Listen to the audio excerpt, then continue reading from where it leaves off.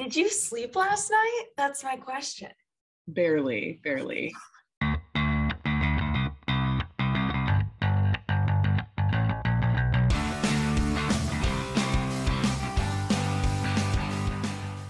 I'm just going to start recording so that we can have banter.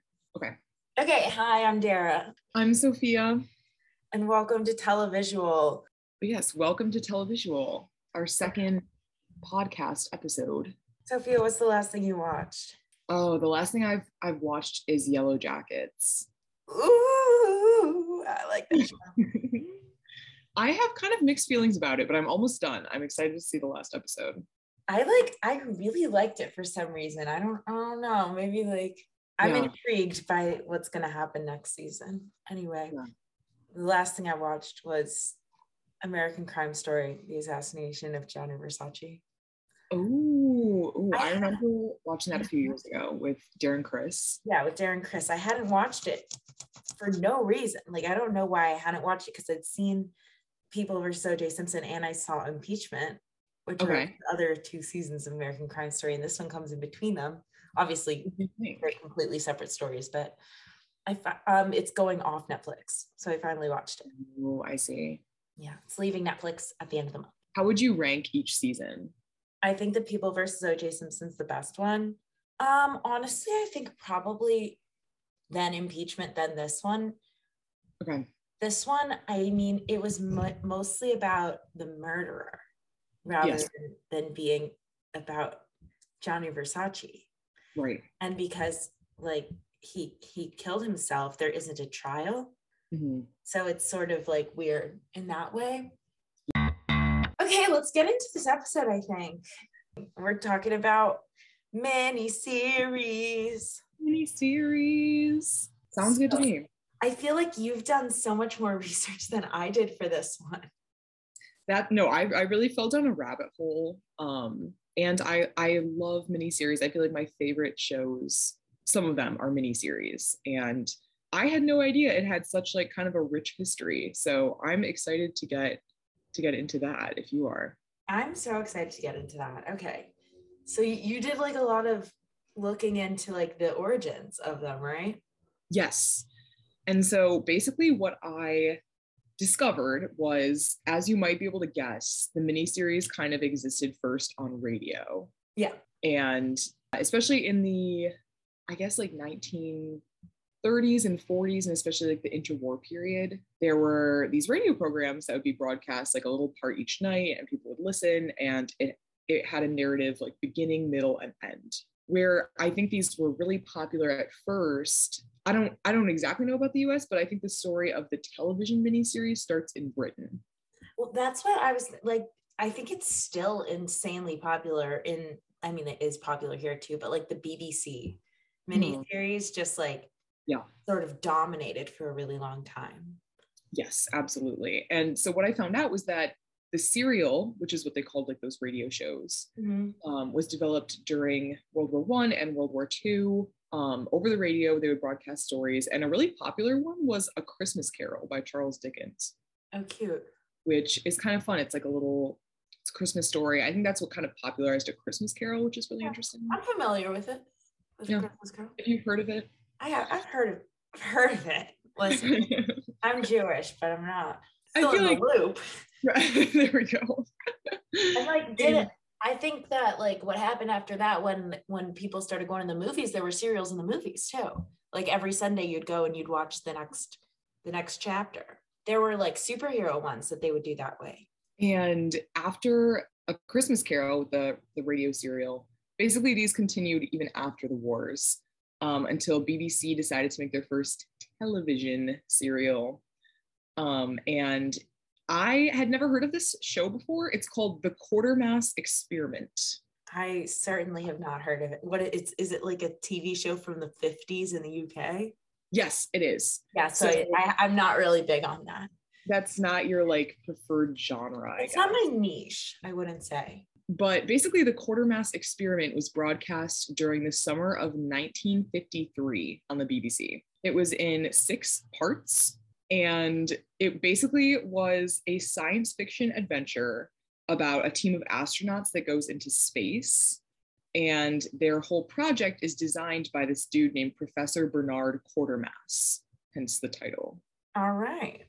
I love that. But, yeah, and it's like kind of fun, I mean, I guess the space race was like next decade, so people probably were into this, but when the ship comes back to Earth, they're missing a few astronauts, and the remaining astronauts are acting weird. This is feeling like Yellow Jackets to me. It's a little bit supernatural, and it inspired some really, really insane Hollywood hits that I'm sure that you've heard of. Can you guess? Well, I read your notes, so it's 2001: A Space Odyssey and Alien, which is crazy because I feel like the Alien franchise is what about Aliens? I haven't seen Aliens. Aliens is the sequel to Alien, which makes me lose my mind every time I hear that, because I think that's the funniest thing they could ever do. I love that, actually. Oh, Sigourney Weaver. Yeah. And another thing it inspired maybe more directly was the British television series Doctor Who, which I've heard of it. Right. Like even today is like this cultural phenomenon. It's still on, yeah? It is, I believe. The Doctor right now? I think they're on the Girl Doctor? I think they might still be on the Girl Doctor. Girl Doctor. Like 13th or 14th Doctor. Right, so they have, new doctors. Matt Smith was a doctor. Benedict Cumberbatch was not a doctor. No, he wasn't. Was he on the show? I don't think so. Okay, whatever. They're all British. They're too British for me. Okay. David Tennant, I know. Yes. And so one crazy thing about the Quatermass experiment, since it, I guess, was this kind of landmark event in television history, is that there's only 2 episodes today that we can watch from that original broadcast. Basically, the episodes were streamed live from a studio from Alexandra Palace in London, which I guess is where the BBC did a lot of their shooting. After this series, it moved to like an independent kind of station. And they had a few pre-recorded clips where they would put in like cool science fiction, like alien special effects. But other than that, it was kind of like a live play that they would film. And so interesting. Yeah, I think that that's so interesting because when I think of live TV, I think of like a talk show. Well, there was recently a live like movie thing. It was Woody Harrelson. Hold on. It was filmed in London. Okay, yeah. Okay, so this was in 2017. It was called Lost in London. Ooh. And it was filmed and broadcast live, and it was a movie. It was broadcast into movie theaters. Isn't that interesting? That's crazy. Yeah, that sounds really, really cool. Anyway. Yeah, so they intended to film each episode as it aired on 35 millimeter film. That it would be telerecorded. But the quality from the first 2 was so bad that they just kind of gave up on the idea. And so we don't have the remaining 4 out of 6. But it was a huge success, and it went on to inspire a sequel, I think a movie. And it was like proof, I guess, that audiences liked this kind of miniseries TV structure. Again, beginning, middle, end. And meanwhile, in the United States, the ongoing series was always more popular for a few different reasons. I guess the main reason is that it made more money for the network because it could be produced indefinitely. Like there weren't always these overarching narratives. People got really attached to like the characters, and that inspired the spin-offs like we talked about last week. And the shows could be syndicated where they could kind of sell the rights to other stations and make money through reruns. So overall, just a lot more profitable than sinking a lot of money into like a 6-episode production that would be over after a few weeks. Yeah, if we're talking about like the 50s and 60s, there was a lot of time that there just wasn't anything on television. Like you could not have anything playing. There's 3 networks, and then sometimes it was like nothing, like after a certain time and things like that. Whereas then as you get on in time, there has to be stuff on all the time. And because we had this sort of like, there was a structure in the TV season, but there was that like definitive structure where like things would air from like September to like February, and then there would be reruns. And then in the summer, there had to be like something to put on, and during off season. And I think that that's like sort of initially where like the idea of, we need to like write these limited series because they have like an end so that the regular season can come back. Otherwise, people would be getting too attached to those characters. And then they're like, wait a second, now it's sort of competing for your interest with the regular season. Whereas you want the limited series to just keep you watching the network for the time that the regular series aren't on. I think there were a few attempts at miniseries in the 1960s and early 70s. Some of them were fairly popular, but the miniseries didn't really take off, and it wasn't recognized as like a profitable concept until 1977, when there was one of the most famous miniseries of all time, Roots. And I know they did a Roots remake like a few years back. They did. But basically in 1977, Roots premiered. It was based on the novel by Alex Haley, which documented his family history from his ancestors in West Africa who were captured, sold into slavery in the United States, and then eventually emancipated. And there were 8 episodes, 12 hours total. And all 8 episodes broke onto the list of the 50 highest rated programs of all time, including the #1 spot that year. So basically people loved Roots. It also kind of broke some barriers, I guess, because there were scenes of partial nudity, which was a first for fiction programming on network TV. And some people thought that the way that they depicted slavery and the horrors of slavery was too graphic. But what network was this on? It first aired on ABC. On ABC. Okay, interesting.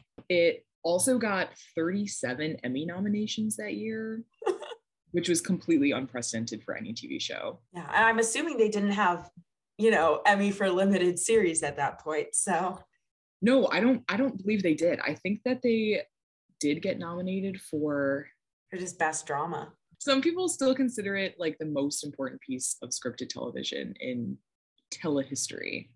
Yeah, I think that also sort of like plays to what like limited series were trying to, okay, so I'm calling them limited series because I feel like that's what people call them now, but they were very much called miniseries in this time. My parents kept correcting me when I said limited series. Nice. So they're like, it's a miniseries, it's called a miniseries. Okay, so the miniseries, like what they're trying to accomplish with that, like the creators, not the networks, of having sort of like a bridge between like television and movies, like having something that's more elevated and a bit more artistic than TV, but not quite as like high budget, not quite as specifically artistic as film was at the time. Obviously now we're seeing a lot more overlap about like what is like cinematographically beautiful, and we're seeing a lot of like those television shows that are that way, and having like the sort of film budget level of production production value. But I think that was sort of like an in-between, like the miniseries was an in-between, and you can see that with like, oh, they're pressing the boundaries on what can be shown on television with Roots and stuff like that. Yeah, and the network that really took the miniseries and ran with it was HBO. And so, which of course wasn't established. It was only established in 73, so it had only been around for 4 years, and I was only showing movies at that time. Yes. So for those of us who don't know about HBO, you're right, it came around in 1973. Which isn't the two of us. We know everything about HBO. We know everything about home box office. The home box office. That's what it stands for. It's true. And you had to pay extra for it if you wanted to watch it. It's premium. It's premium cable. I guess it had like recently released movies with no commercials, which I know they still do no commercials, but like I would totally pay extra to, I guess that's what I'm doing right now with all my streaming services, but to watch movies like just as they're getting out of theaters. Yeah, that was its whole thing. And it didn't have like a lot of original programming for a while. Right. And like all of its original programming, like it didn't do quite so well at the beginning. Yes, until the 1990s, early 2000s, when The Sopranos broke out. But in the mid 80s and early 90s, they were sort of playing around with the miniseries. And the early miniseries was like a 2-night event, and it didn't have a lot of this high production value that we think about now. But HBO really played around with the 2-night model. They still had a few 2-night types of miniseries, but they started lengthening the miniseries. And I think one of their like early hits that a lot of people watched was Band of Brothers in 2001. Yeah, Band of Brothers, honestly, is one of the ones that changed the miniseries game because it had that HBO money. Yes. And so you sort of saw like how you could make it like almost like a movie. Yes, and because it's 10 episodes long, we see all the way like the World War II experience from training all the way to Victory Day, which is a lot to cover in one movie. Right. Yeah. I think that that's like honestly the best, like that's what miniseries are really, really great for, is covering either an event or like a book, something that has a lot of detail to it, but does have a finite ending. So that's why we see so many miniseries, like because it's the best medium for it. That's why we see so many like miniseries about wars or like specifically about a person's life. Right. Like there's a John Adams miniseries. Yes, why is that the one I picked?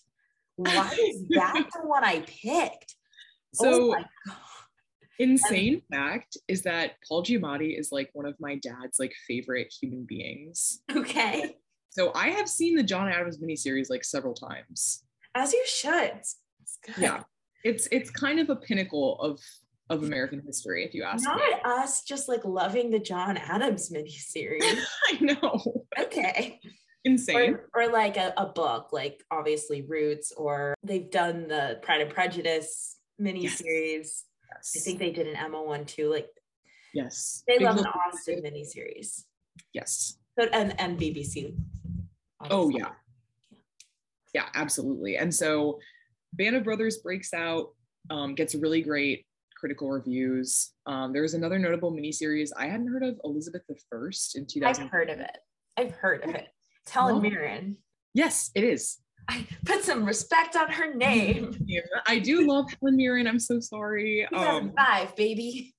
Yes, it fit the two night model of the miniseries, but it was like one of the first miniseries to have a really high production value, and so there was like really incredible like costumes and set production.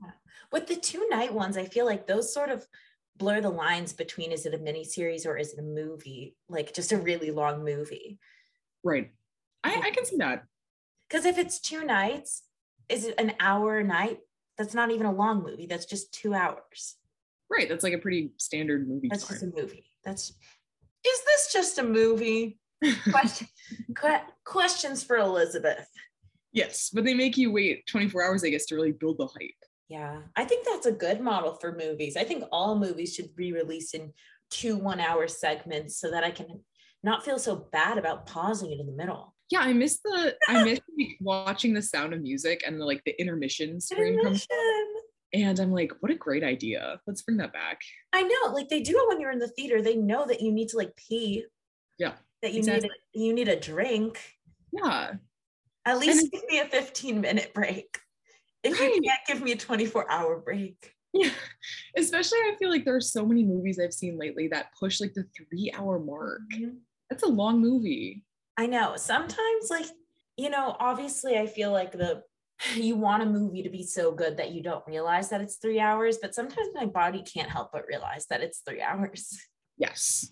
And sometimes it's not good enough to make me forget that it's 3 hours. Yeah. Anyway.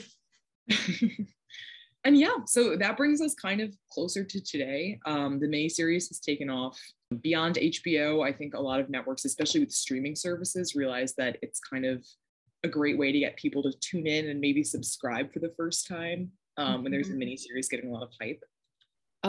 I wasn't even thinking about Band of Brothers when I started the research, but once I saw that as an example of like a miniseries that was so well renowned, like I remember watching it in my military history class in high school and coming home and being like to my parents, have you seen Band of Brothers? And they're like, of course, we've seen it like a million times. A million times?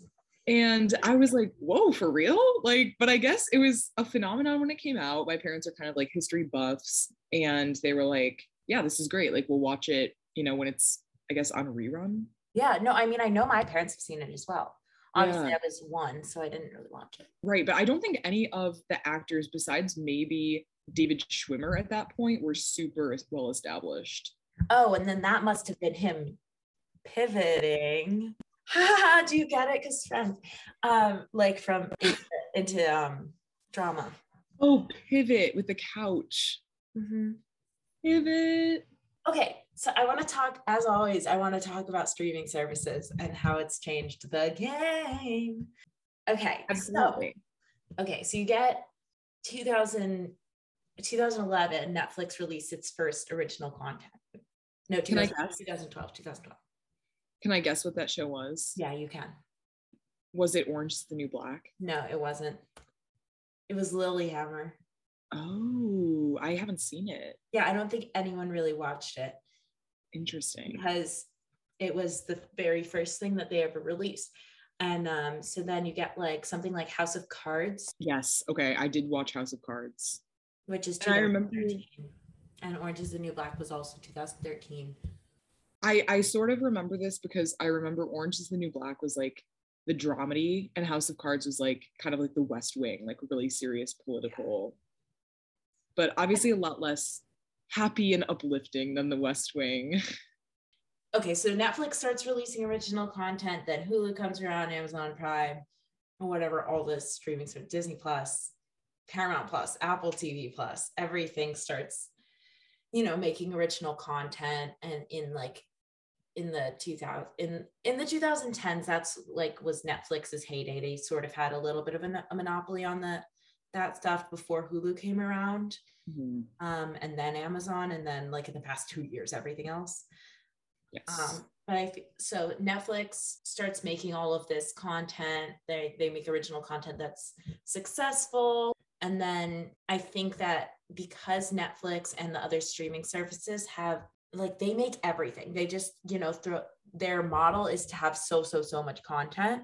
And so I think that sort of lends itself to having a lot of like miniseries, because there's so much source material that they can use in books, in history, in historical fiction, and stuff like that. And I think that, we've really seen a resurgence in interest in miniseries. Like there was definitely some stuff in the 2000s and 2010s, like on TV, but I think that the idea that everyone is tuning in to watch a miniseries has been revived in the past few years. And some of like, I feel like half the content I watch now is miniseries. And I think that like a lot of people are putting a lot of time and effort into creating beautiful pieces of work that are 8 or 10 episodes and that are done after that. I've been on 2 miniseries, like as a background actor, which is an interesting like take on things, because you can see I've been on also like regular style TV show. Again, I do background work. I'm not successful, everybody. I just do background work right now. But so being on like a regular TV show versus the work that they do for the miniseries, there's a marked difference for sure. When I was doing, I did the Disney Plus National Geographic show, The Right Stuff, which is a miniseries about the first American astronauts. That's Mercury, right? The Mercury 7. I think so. Okay. I think so. So it was about the Mercury 7, and I was in one scene and we filmed it for 8 hours. Oh my God. Yeah, we filmed it for 8 hours and it was about 5 minutes. Wow. Scene, maybe less than that in the final cut of the show. And then I did just a regular TV show, and we got through, and that was one day. That was the whole day, like 8 hours on set, but also prior to that, setting up, doing hair, makeup, all of that stuff. And there was like a teeny tiny scene that they filmed without background before that, but that was basically the whole day. Wow. Versus when I was on another TV show, first of all, we were called a lot later. We were called about 3 hours later, and they shot 4 scenes in one day. Wow. Which is a lot more standard because they're just doing a TV show. They got to get a bunch done in 1 week. And you can just see like how the creation of these made for streaming limited series is very much similar to a movie, but longer. So like people are talking about, we filmed for 6 months, we filmed for 9 months for these limited series, because there's so much art that's put into them. Totally. And I think that I would in my, amateur opinion, probably think probably say that a limited series is more in common with a movie than it does with a television series. Yeah, I think it's like right in the middle. I think it's like I think it's the best right now. I think it's like the best form of art that we have because it gives you the space to fully flesh out your story that a movie doesn't really give you space, but it keeps that incredible quality that is in a cinema format. Yes. And like often there's a like really high there's a lot of like really high budget ones, especially like for the streaming services. Yeah. I think in that 6 to 8 episode window, it's like the perfect amount of time to really build tension and kind of like get you emotionally attached to these characters in the story in a way that sometimes a movie can't. I agree. It gets you attached in a way that like you're able to like really feel for the characters, but it doesn't do that thing that TV shows do to you where you're like inextricably linked to the character in a way that I feel like is often like damaging to fans because they end up like not wanting change from the character. Yes. Because they get attached. Yeah. Okay. So let's talk a little bit about recent limited series in this sort of like golden age of mini limited series. Ooh, I like that. I think it's the golden age for limited series because everyone who's anyone is doing them. They're pouring money into them. It's also absolutely like sparking people's careers. Yeah, totally. And I think it's some of like the best art that we've had in the past few years. I completely agree. I've really, really enjoyed the miniseries that have come out in the past few years. Should we talk about our personal faves? Yeah. Okay. Go for it. What's your number one favorite miniseries? Oh my God.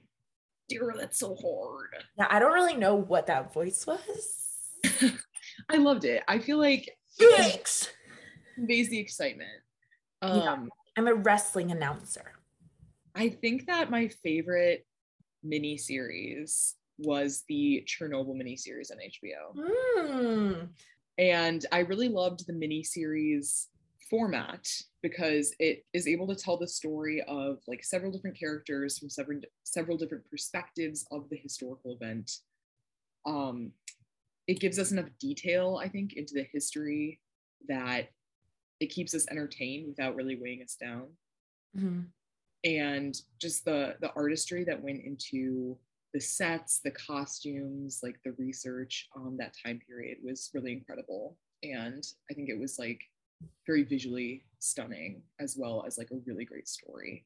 I think like what's really interesting that I think we're getting now that we haven't had really in any format is like this hyper realism miniseries that we're seeing. And it's sort of like they're not trying to make things happy. Yeah. And like you can't really do that with a movie because then that upsets people too much. Like you have to have like a nice ending wrapped up in a bow.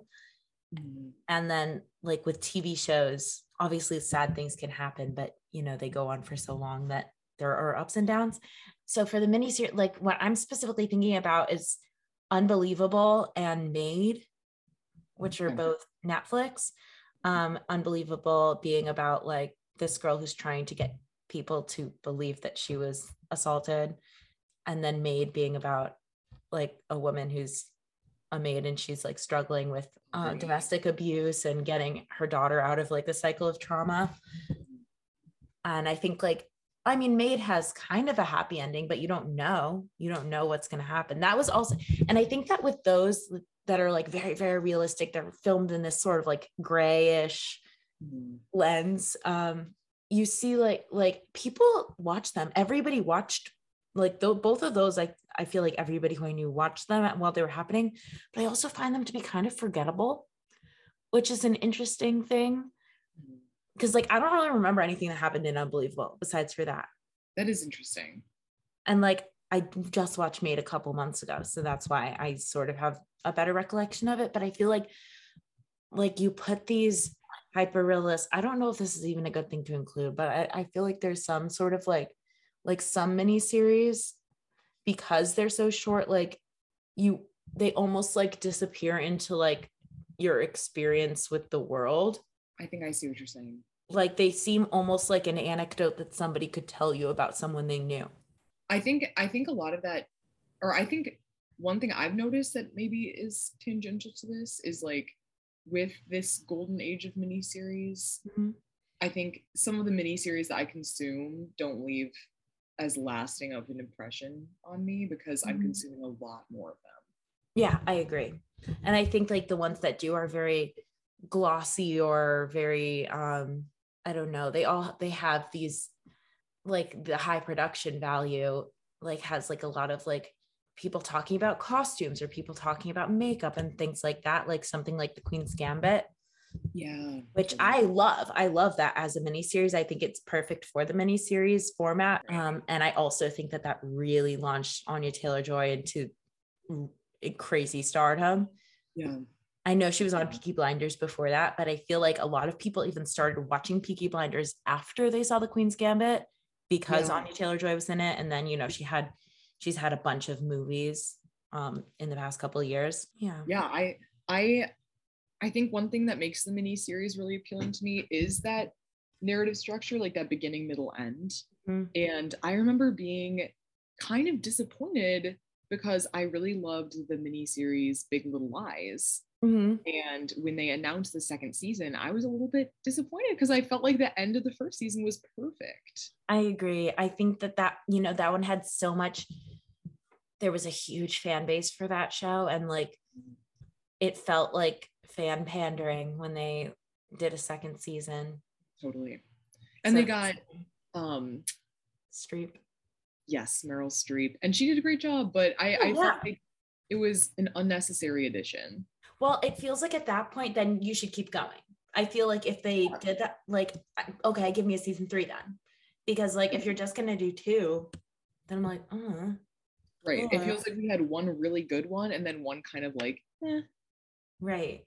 So give me a season 3 that gives a reason for a season 2. Yes, agreed. That's that would have been how I feel about that. And then, you know, you have these, what time is it? It's time to talk about anthologies again. Okay. Please. Because anthology shows are kind of miniseries also, because they're all like, that's what True Detective was. True Detective was an anthology show. It had 3 seasons. Okay. And then like sometimes like I've seen that like different formats, different like services, streaming services or whatever, don't know how to place the shows. So like quote unquote the Haunting of Hill House and The Haunting of Bly Manor, they're the same show, but they're 2 different seasons in an anthology. So they take place at different, you know, times, places, different characters, but some of them are played by the same people. Okay. But they're separated on Netflix. Oh, interesting. Whereas a show like American Horror Story, which is also an anthology in the same way, is all together and it just has different seasons. But then American Crime Story, which is the same thing as American Horror Story because it's also Ryan Murphy, it's literally called the same thing, but just crime, is separated into People vs. O.J. Simpson, Assassination of Gianni Versace, and Impeachment. They're all separate things. Interesting. Yeah, I think it's interesting how they like choose to do that and like what, I mean, obviously I don't know what the purpose is for separating them versus having them be the same thing. I'm tired. Me too. Sorry, that just like really, you know, that drains me. So like the question of the day is an anthology a miniseries? Is each season of an anthology actually just a miniseries in disguise? Yes. I also, as you were talking about anthology series, started thinking about The Wire, which I've been watching recently. Mm-hmm. I definitely wouldn't call it a miniseries, but each season has a very distinct story. I mean, okay, that sounds so stupid because I feel like most seasons have. You're like, oh yeah, so TV. Yes, like have you heard of this concept? No, but I know what you mean, that there's like a sort of an ending at the end of each season.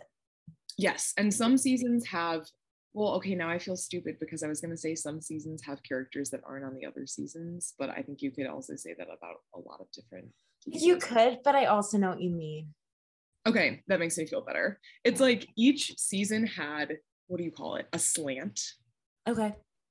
And each season focused on kind of a different problem in the city of Baltimore.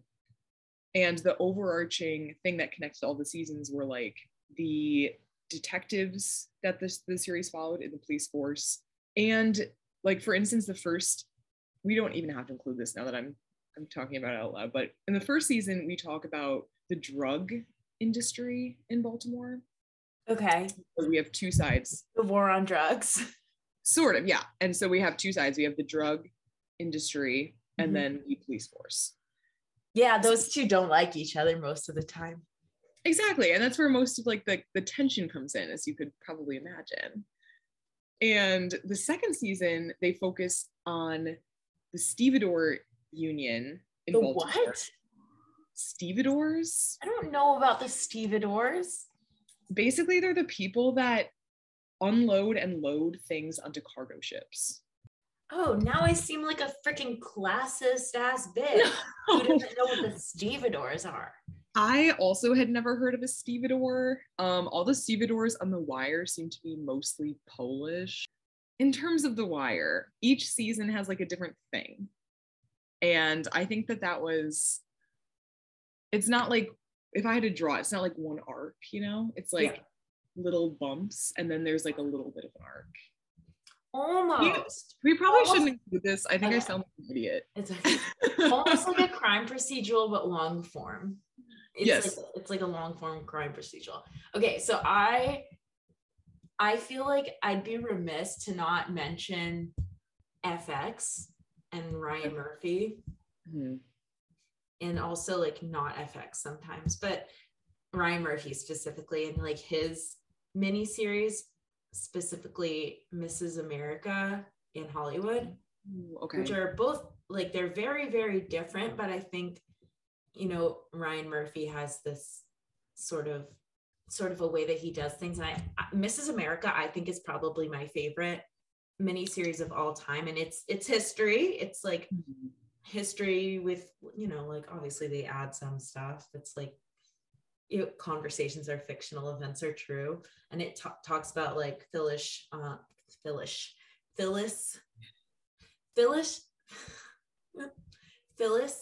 Schlafly. Okay. And she you know, worked extremely hard to make sure that the Equal Rights Amendment did not pass. Really? Yeah, and she was successful. Yeah, right. It still hasn't passed. Yeah. Interesting. Okay, I also didn't realize this was a Ryan Murphy show. Yeah, it's Ryan Murphy, and it's about her, and it's about, you know, the other side is also in it. So Gloria Steinem, played in this by Rose Byrne, which by the way is a portrayal that Gloria Steinem does not like. Right. Shirley Chisholm is in it also. She's the first woman to run for president on a big ticket. Okay. Played by Uzo Aduba. I just saw him play.